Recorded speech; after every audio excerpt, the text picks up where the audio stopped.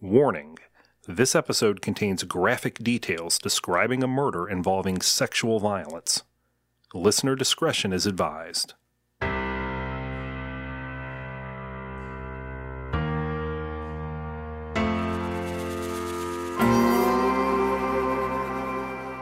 I saw those autopsy pictures the other day, and in 41 years, I've played it over in my head over and over, imagining how bad it was.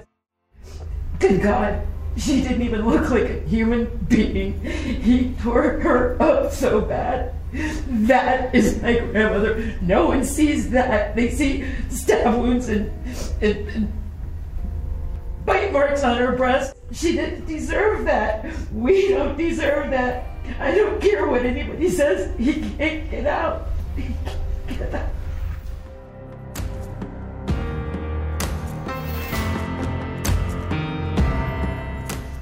I was 33 on the date my mother was killed.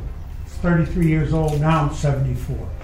I really want to tell the judge and everybody else, she was a person, and it's so easy in these trials for people to forget about the victim.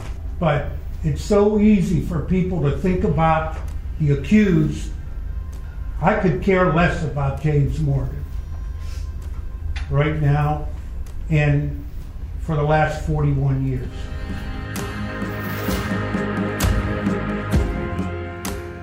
My name is Joanne Smiley Waldron, and I was the first female officer on the Treasure Coast. I was notified at home. I wasn't at work yet. I was notified at home at 6:45 a.m., and I arrived at the scene at 7 o'clock a.m. The amount of blood it was extreme. Just a horrendous, her face was just beaten to a pulp, and she has multiple stab wounds in this area also. One of her ears was just about severed, but he had pulled up her bra and shirt and pulled down her pants. That's Joanne Waldron, a retired police chief with the city of Stuart, telling a judge what she saw when she found Gertrude Turbevich murdered on her kitchen floor June 7th, 1977.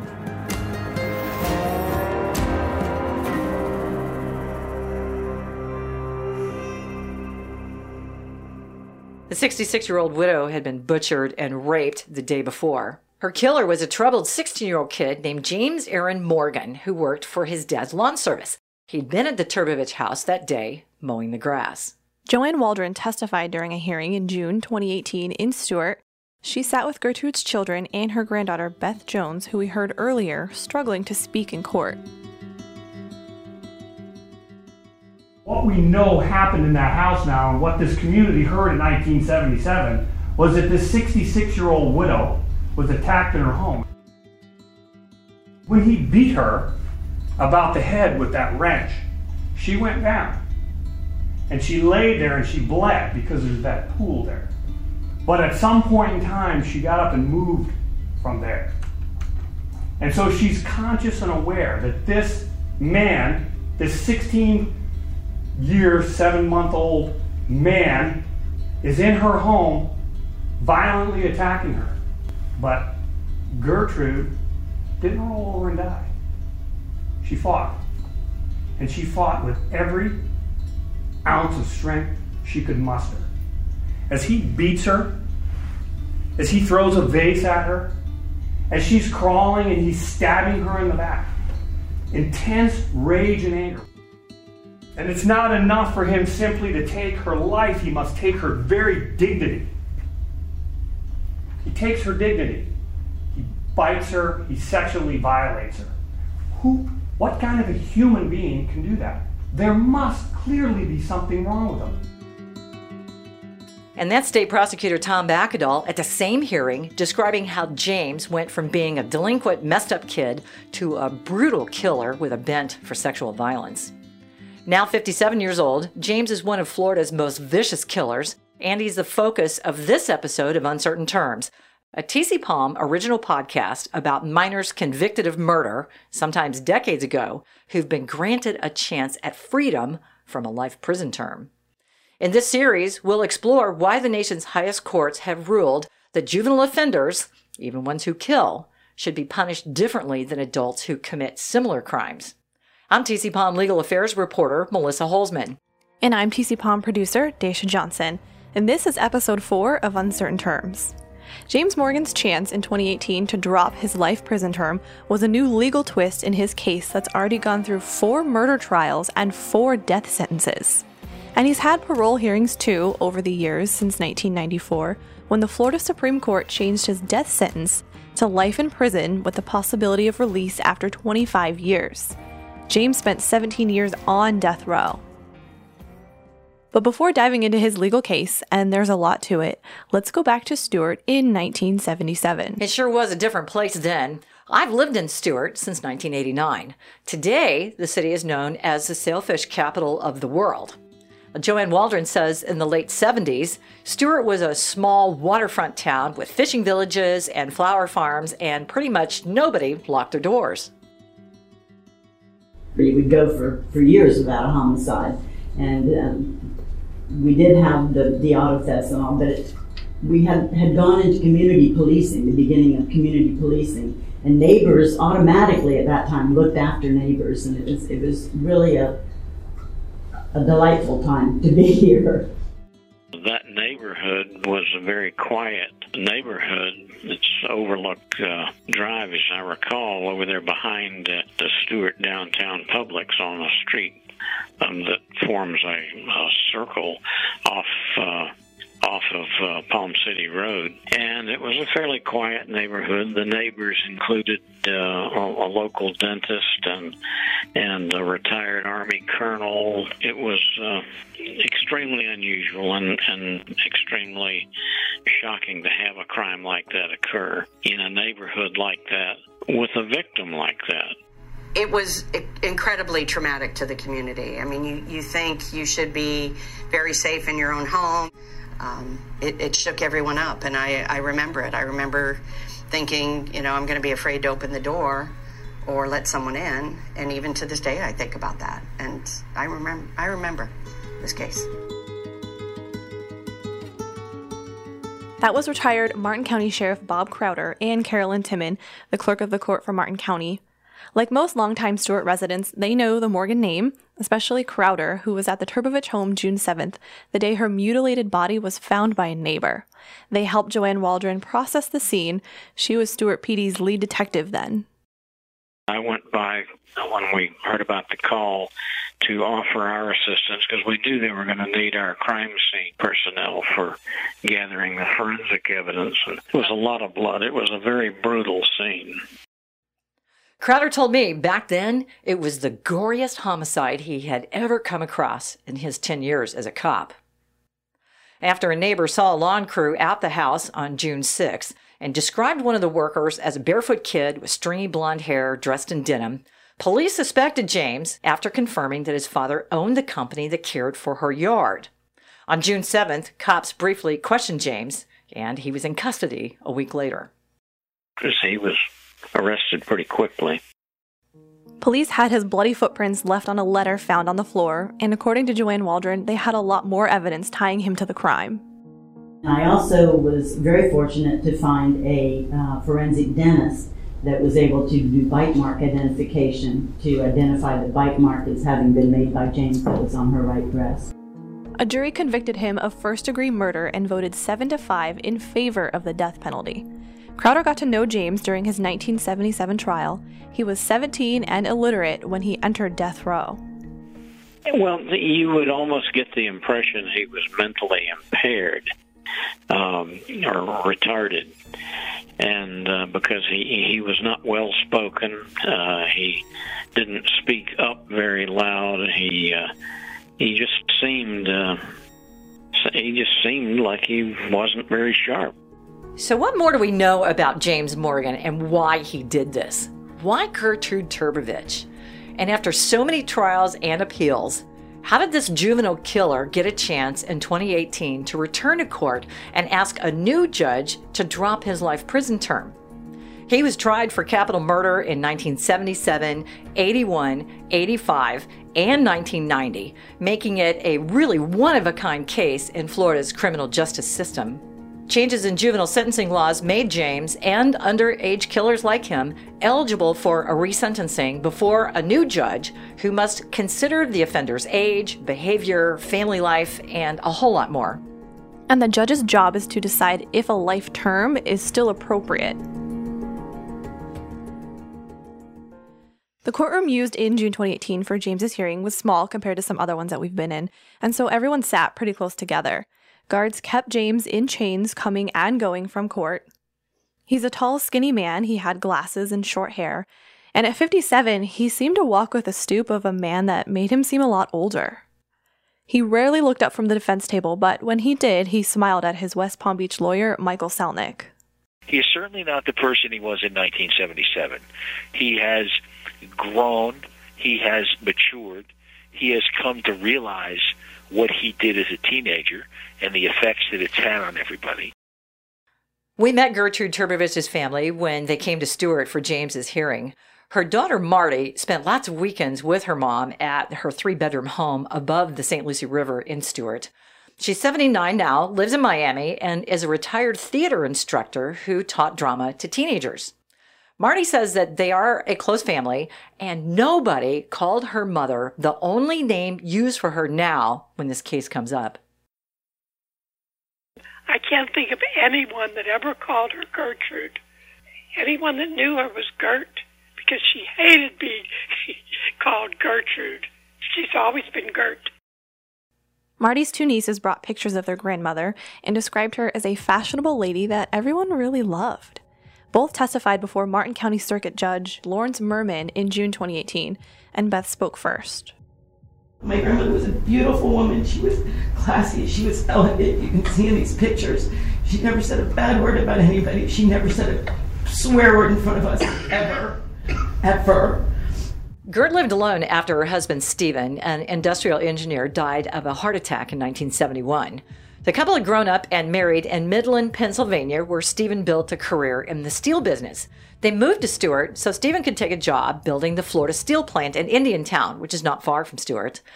Their son Stephen remained in the Northeast, and daughters Marty and Dorothy were already here raising families in South Florida. Bobby Jones is a pediatric critical care nurse who was a teenager when her grandmother was killed. My grandmother was an unbelievably elegant, poised, soft-spoken woman. After my grandfather had passed away at the age of 61, she learned how to drive. And she would drive down to South Florida where we lived. She would pick up either my brother, my sister, or I. It was always one of us. And we would stay at her house. And that was such special times with her. We would go to the beach. We'd go to Turtle Beach. We called it Turtle Beach when we were little kids. And we would pick shells on the beach. Shells that I still have to this day. When Bobby spoke, it's like she was talking about yesterday, not 4 decades ago. On June 7th, in 1977, I was 14 years old, getting ready for school when the phone rang. I heard a guttural shrill from my mother, and I remember hearing the word murdered. Immediately, I was paralyzed with fear. I had never heard that sound ever come from my mother before. Little did I know that that day, our lives were forever changed. And when these sisters talk about their mother, Dorothy, who is then 86 and homebound, she's 87 now, you could feel the intensity of their grief. They described being teenagers and fearing for her well-being, even though, as their mom, their protector, always tried to shield the sisters from the awful truth about their grandmother's murder. It was just horrific. And then we had my mom, who, at 45, losing her mother so horrifically, trying to deal with 3 of us and trying to act strong for us. We would catch her in the closet, crying hysterically. She would never do it. She tried not to do it. She did, but she mostly tried not to do it in front of us. After their grandmother's murder, their daily life in some ways really changed, especially around mealtime. Immediately afterwards, I remember sitting down at the dinner table. Our dinner tables after June 7th consisted of a plate, a fork, and a spoon. She wouldn't put knives on the table. As a young girl, I remember if there were dishes in the sink and there was a knife, I would hurry and wash it and dry it and put it in the drawer so my mom didn't have to see that. For me, personally, I have fear. I'm scared, and I too have nightmares. I cut my own grass. I refuse to get a lawn maintenance company to do that. My brother, who's a retired police officer, actually taught me. He had told me, you have to confront your fears, Bobby. And he taught me to protect myself.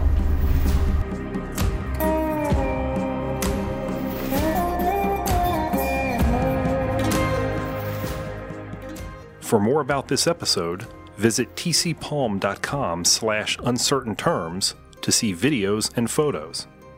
Subscribe to episodes on Apple Podcasts or your favorite podcast app. Maybe you did do it. Maybe you savagely beat a 78-year-old man. Maybe police did get the right person. But you know what? To get you, they lied. And the witnesses lied.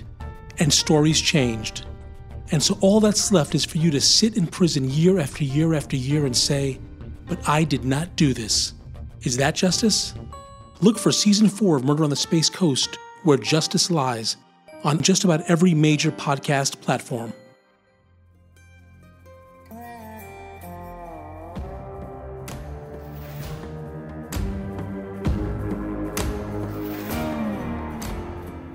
So before this homicide, what was going on with James? Well, there are conflicting stories about what his life at home was like and whether his childhood really was as traumatic and chaotic as his lawyers have described it. Marty told me she wondered what happened to James as a little kid. You know, how did society fail with James Morgan?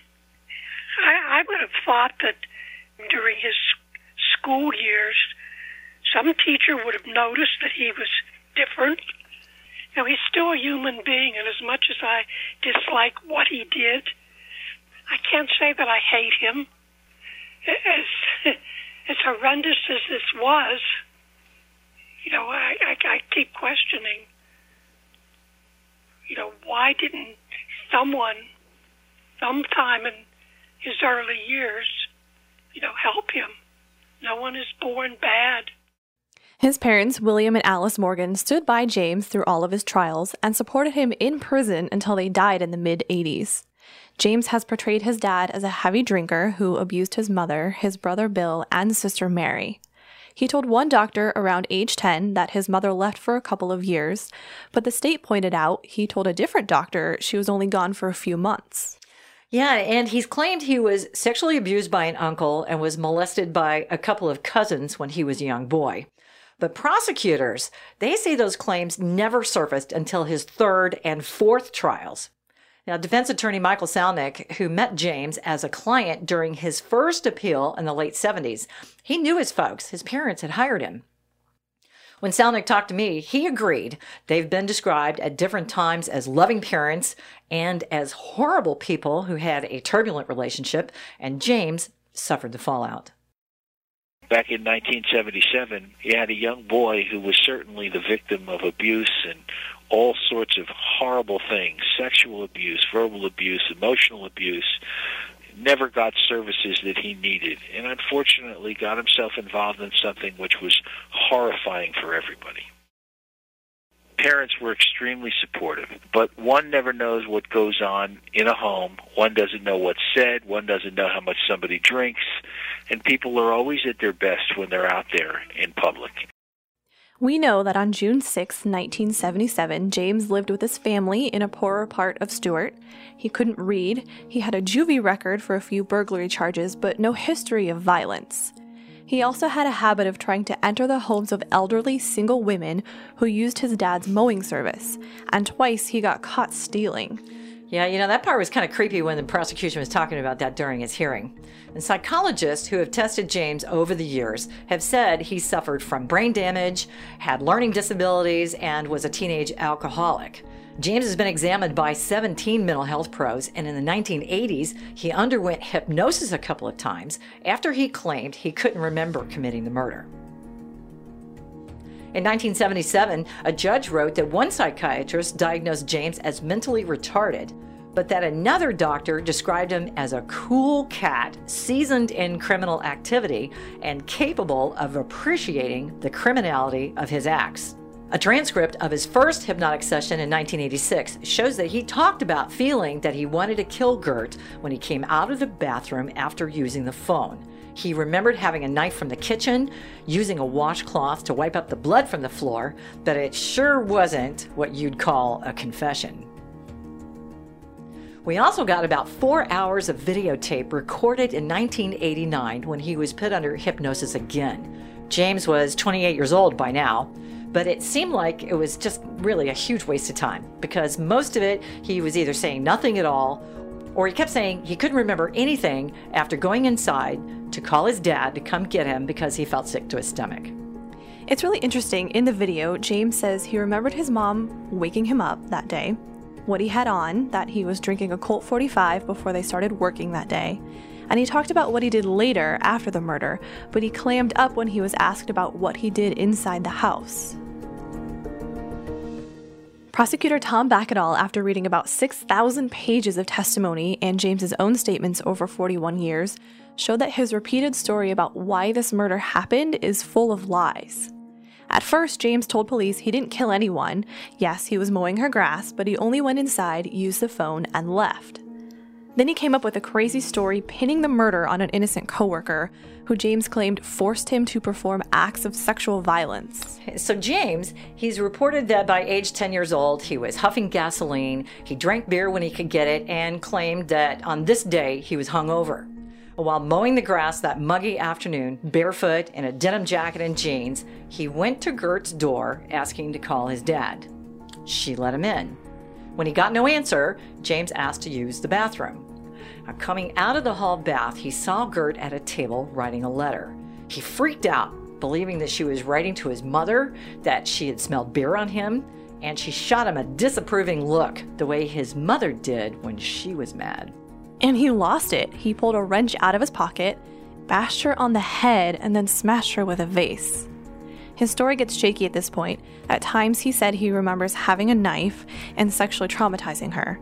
And he's recalled trying to wipe blood off the floor and hosing off outside. But is that really what motivated James to kill with such brutality? And does it explain these sadistic acts? No way, says Bakkedal, the state prosecutor. Not even a chance. I'll go to my grave saying that absolutely that is bullshit. That this whole story about her writing a letter, because again, it all revolves around this alcohol, right? He said to one doctor she saw me drinking, and another doctor she knew I was sniffing gasoline. That he made all of that up. That didn't happen. I'm telling you that didn't happen. That's not true. I mean, I think my personal opinion is she caught him stealing something and confronted him about it, and it turned into a murder. When James was on trial in 1977, a doctor hired by the state concluded he wasn't insane and this wasn't a case of uncontrollable anger driving him to kill. The doctor said the truth was a lot more disturbing. In 2018, James's new sentencing hearing, prosecutor Tom Bakkedal hired psychologist Michael Gamache to review the diagnosis submitted by that same doctor in 1977. What was his opinion regarding his assessment of the defendant? That Mr. Morgan is a sexual psychopath and dangerous. And Gamache agreed, he said, based partly on his interview with James in jail before his resentencing happened. This was not simply a homicide. This was sexualized violence. This fits clearly within the category of lust murder or sexual homicide, because the elderly woman that was the victim of this crime was not only beaten and stabbed to death, she was sexually brutalized and sexually victimized. And in particular, Mr. Morgan's behavior involving the biting of the victim's breast to the degree that it left identifiable marks is a hallmark characteristic of sexual sadism and sexual psychopaths, because they derive in part their sexual arousal and excitement from the pain and the suffering of the victim. In court, Bakkedahl said James's age and whether he was impetuous or immature had nothing to do with why he killed. He insisted the very nature of this brutal crime demanded that he spend the rest of his life in prison. Juveniles do not rape and murder 66-year-old women. That's just not, that's so beyond the impulsive, reckless act of juveniles. Since the beginning of time, this process has been about retribution. Simply stated, an act of violence or a crime against one of us is an act of violence or a crime against all of us, for which society demands justice. And to make his case, Bakkedahl brought to court pieces of physical evidence locked up for decades in a vault at the clerk's office, and he showed really graphic photos from the autopsy and the murder scene. Now in her 50s, this hearing was the first time Beth Jones viewed those graphic images in court. They were shown on kind of a large screen. And when she testified, she described it being the last day of school when she was pulled from class and told that her grandmother had been killed. The more she talked, the madder she got at James. And this was probably one of the most intense and heartbreaking things I've ever seen in court. He can't get out. And for him to do what he did to her, she didn't deserve it. She did nothing to him. Just admit it. Just why? Why? Not once can you look at us. Not once have you tried to say anything to the family. I want to know why the hell you killed my grandmother the way you did. That is my grandmother, and that is what you stole from us. How dare you just sit there? Look at me. Look at me. I was sitting behind James when Beth said all this to him, and he did look up at her, but then a prosecutor had to remind Beth she had to speak to a judge and not directly to James. Meanwhile, James's lawyers brought in their own experts who said that he's now a mature and trusted inmate and that he's earned his shot at living as a free man. His lawyer, Lisa Viscomi of West Palm Beach, called him a nonviolent man who keeps out of trouble and who really likes his job making license plates, mostly of endangered animals and sports teams. James is the type of person who has shown he's capable of rehabilitation.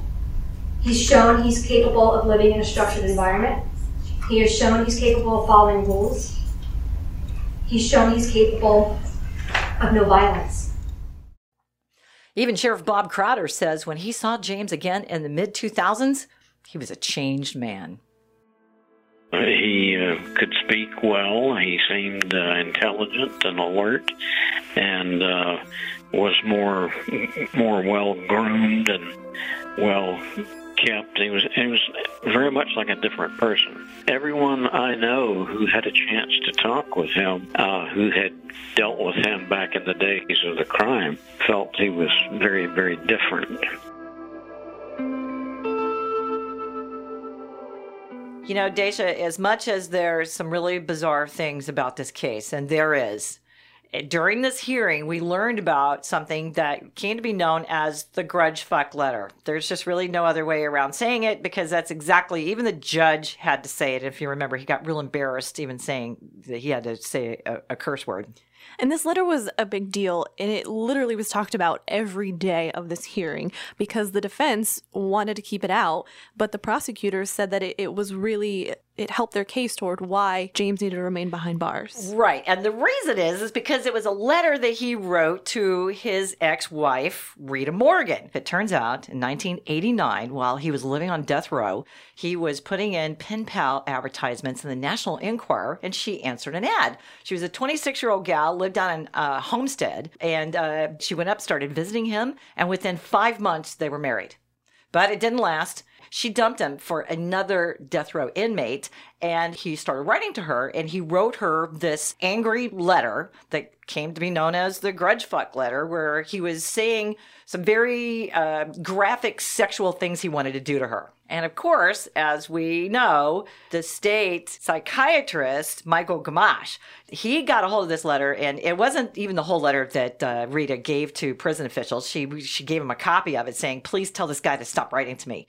And the state's psychiatrist said that this was proof that James still harbored these tendencies or the pathology of wanting to sexualize violence against women. And that was really important of the matter of whether or not he should go free. And James's lawyer downplayed the value and basically dismissed this letter as nothing more than sexual fantasy, saying that it was really common for inmates and their girlfriends to write letters like this. And that's why they kept bringing the letter up every day, because she was trying to keep the whole thing out as evidence at all, you know. But the judge, I mean, not only did the state psychiatrist consider it as evidence, but the judge later on, he referred to it quite a bit. And when it comes to Rita, you know, during their marriage, the family saw Rita in court. And Marty says that she attended James's last trial in 1990.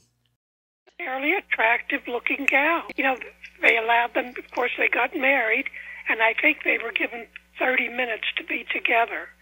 But they said the marriage was never consummated.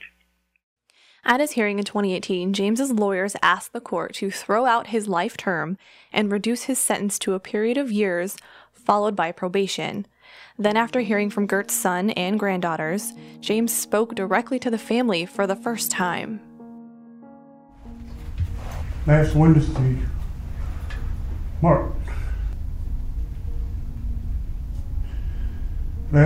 marked 41 years since I did the worst thing a man can do to another person. I took the life of Gertrude Trowbridge, and I have carried the weight of that resultant guilt on my shoulders ever since. I am truly, from the depths of my heart and soul, sorry for what I did. It was a senseless act that I still can't find no reasoning for. I was 16 at the time, and doing things with my life that I shouldn't have been doing. Huffing gas and drinking to excess. Neither is an excuse, but a mere fact. My regret, pain, and agony over these things runs deep.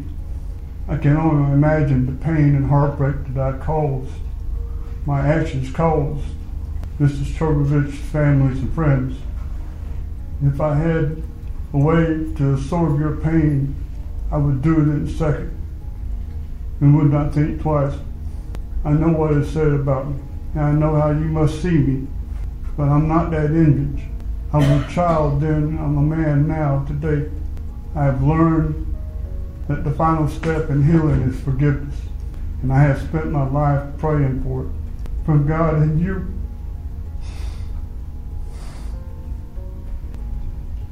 I spent my life praying also for your family, and I hope the Lord would smile up on you and heal your pain. I have faith that you can find peace of mind and peace in your soul. After the hearing, James's attorney, Michael Salnick, said apologizing to the family face to face is something that he's wanted to do for a really long time. It was certainly one of the first times that he has recognized what happened when he was a youngster and how this has impacted not only his life, but more importantly, the life of the Trbojevic family. And I think it was a very big thing for James to finally be able to get that out. Marty watched as James talked in court, wondering if he meant any of it. He never spoke to the family before, And I think what took away from what he said was that he never looked, never looked at us. He got up from his seat, and he didn't sit in the witness chair, but he sat in a chair right in front of the defense table, and he read these words. I was hoping, I'll never know, but I was hoping there was some sincerity in them. I asked her about James saying he prayed for forgiveness. Would you consider that you have forgiven him? Have you ever thought about that? Would I forgive him? Or have you? Do you feel like you have already? No. I could never forgive him.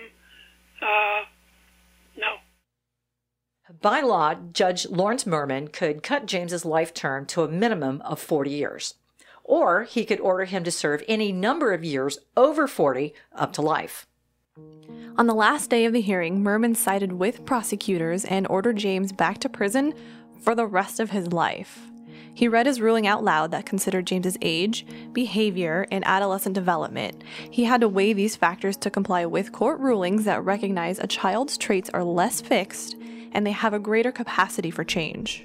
They actually talked about that quite a bit during the resentencing, but Mermin concluded that even now, James is irreparably corrupt and said he should never walk freely in our neighborhoods, ever. He ruled that James's own admissions about the murders were just unbelievable, and there's no proof he was high on anything when he killed. The murder was outrageously wicked and vile, designed to inflict a high degree of pain and done with utter indifference to or enjoyment of the suffering of the victim. The nature and circumstances of the crime are crucial for purposes of this resentencing. Put simply, what kind of person commits this act?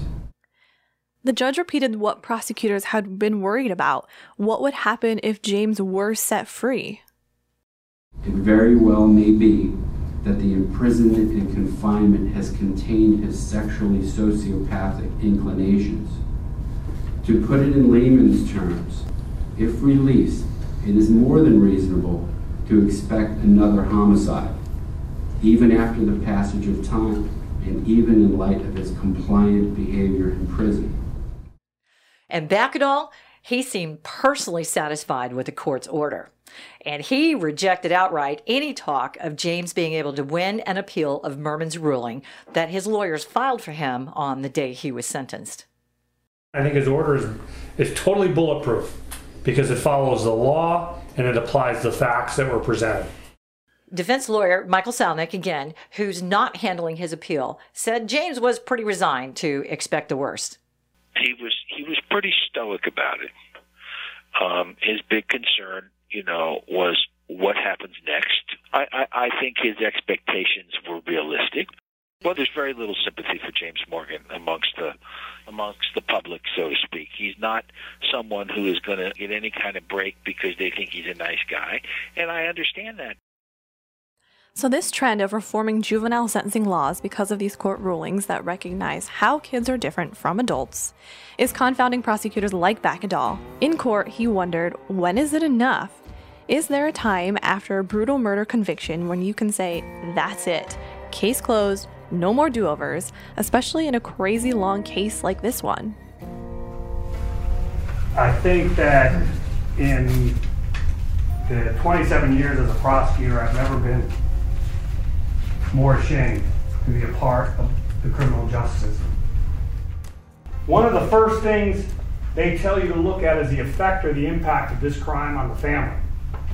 And what could be more poignant than what they all said, which is, we have been sentenced to life.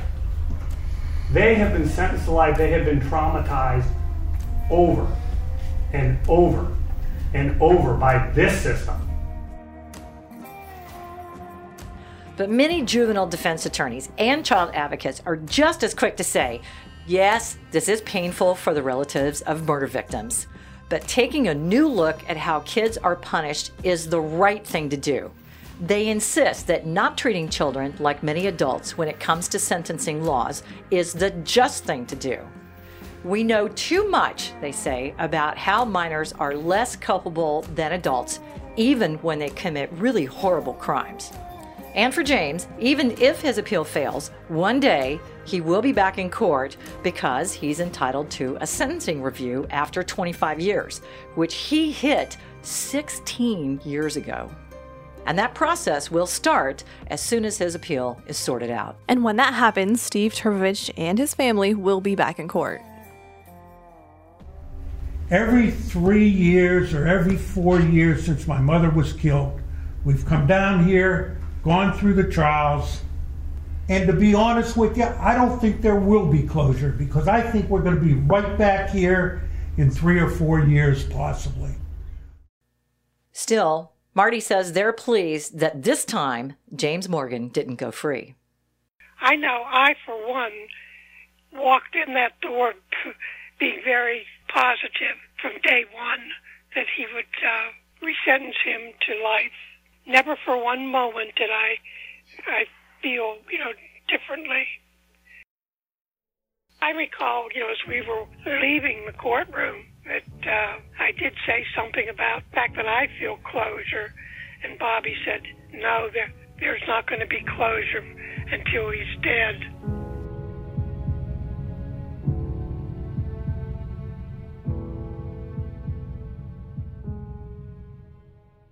Well, that's it for our first season of Uncertain Terms, a TC Palm original podcast. We've dropped a bonus episode all about these changes in juvenile laws and the advances in brain science that'll help explain what drives kids to act like they do sometimes. So check that out and our other episodes from this season, including a lot of extra content like photos, videos, and crime scene evidence. I am TC Palm producer Daisha Johnson. And I'm legal affairs reporter Melissa Holzman. Let us know what you think of the stories we're featuring here, and we'll be bringing you more original, pulled from the archive episodes as these kids who killed seek to go free.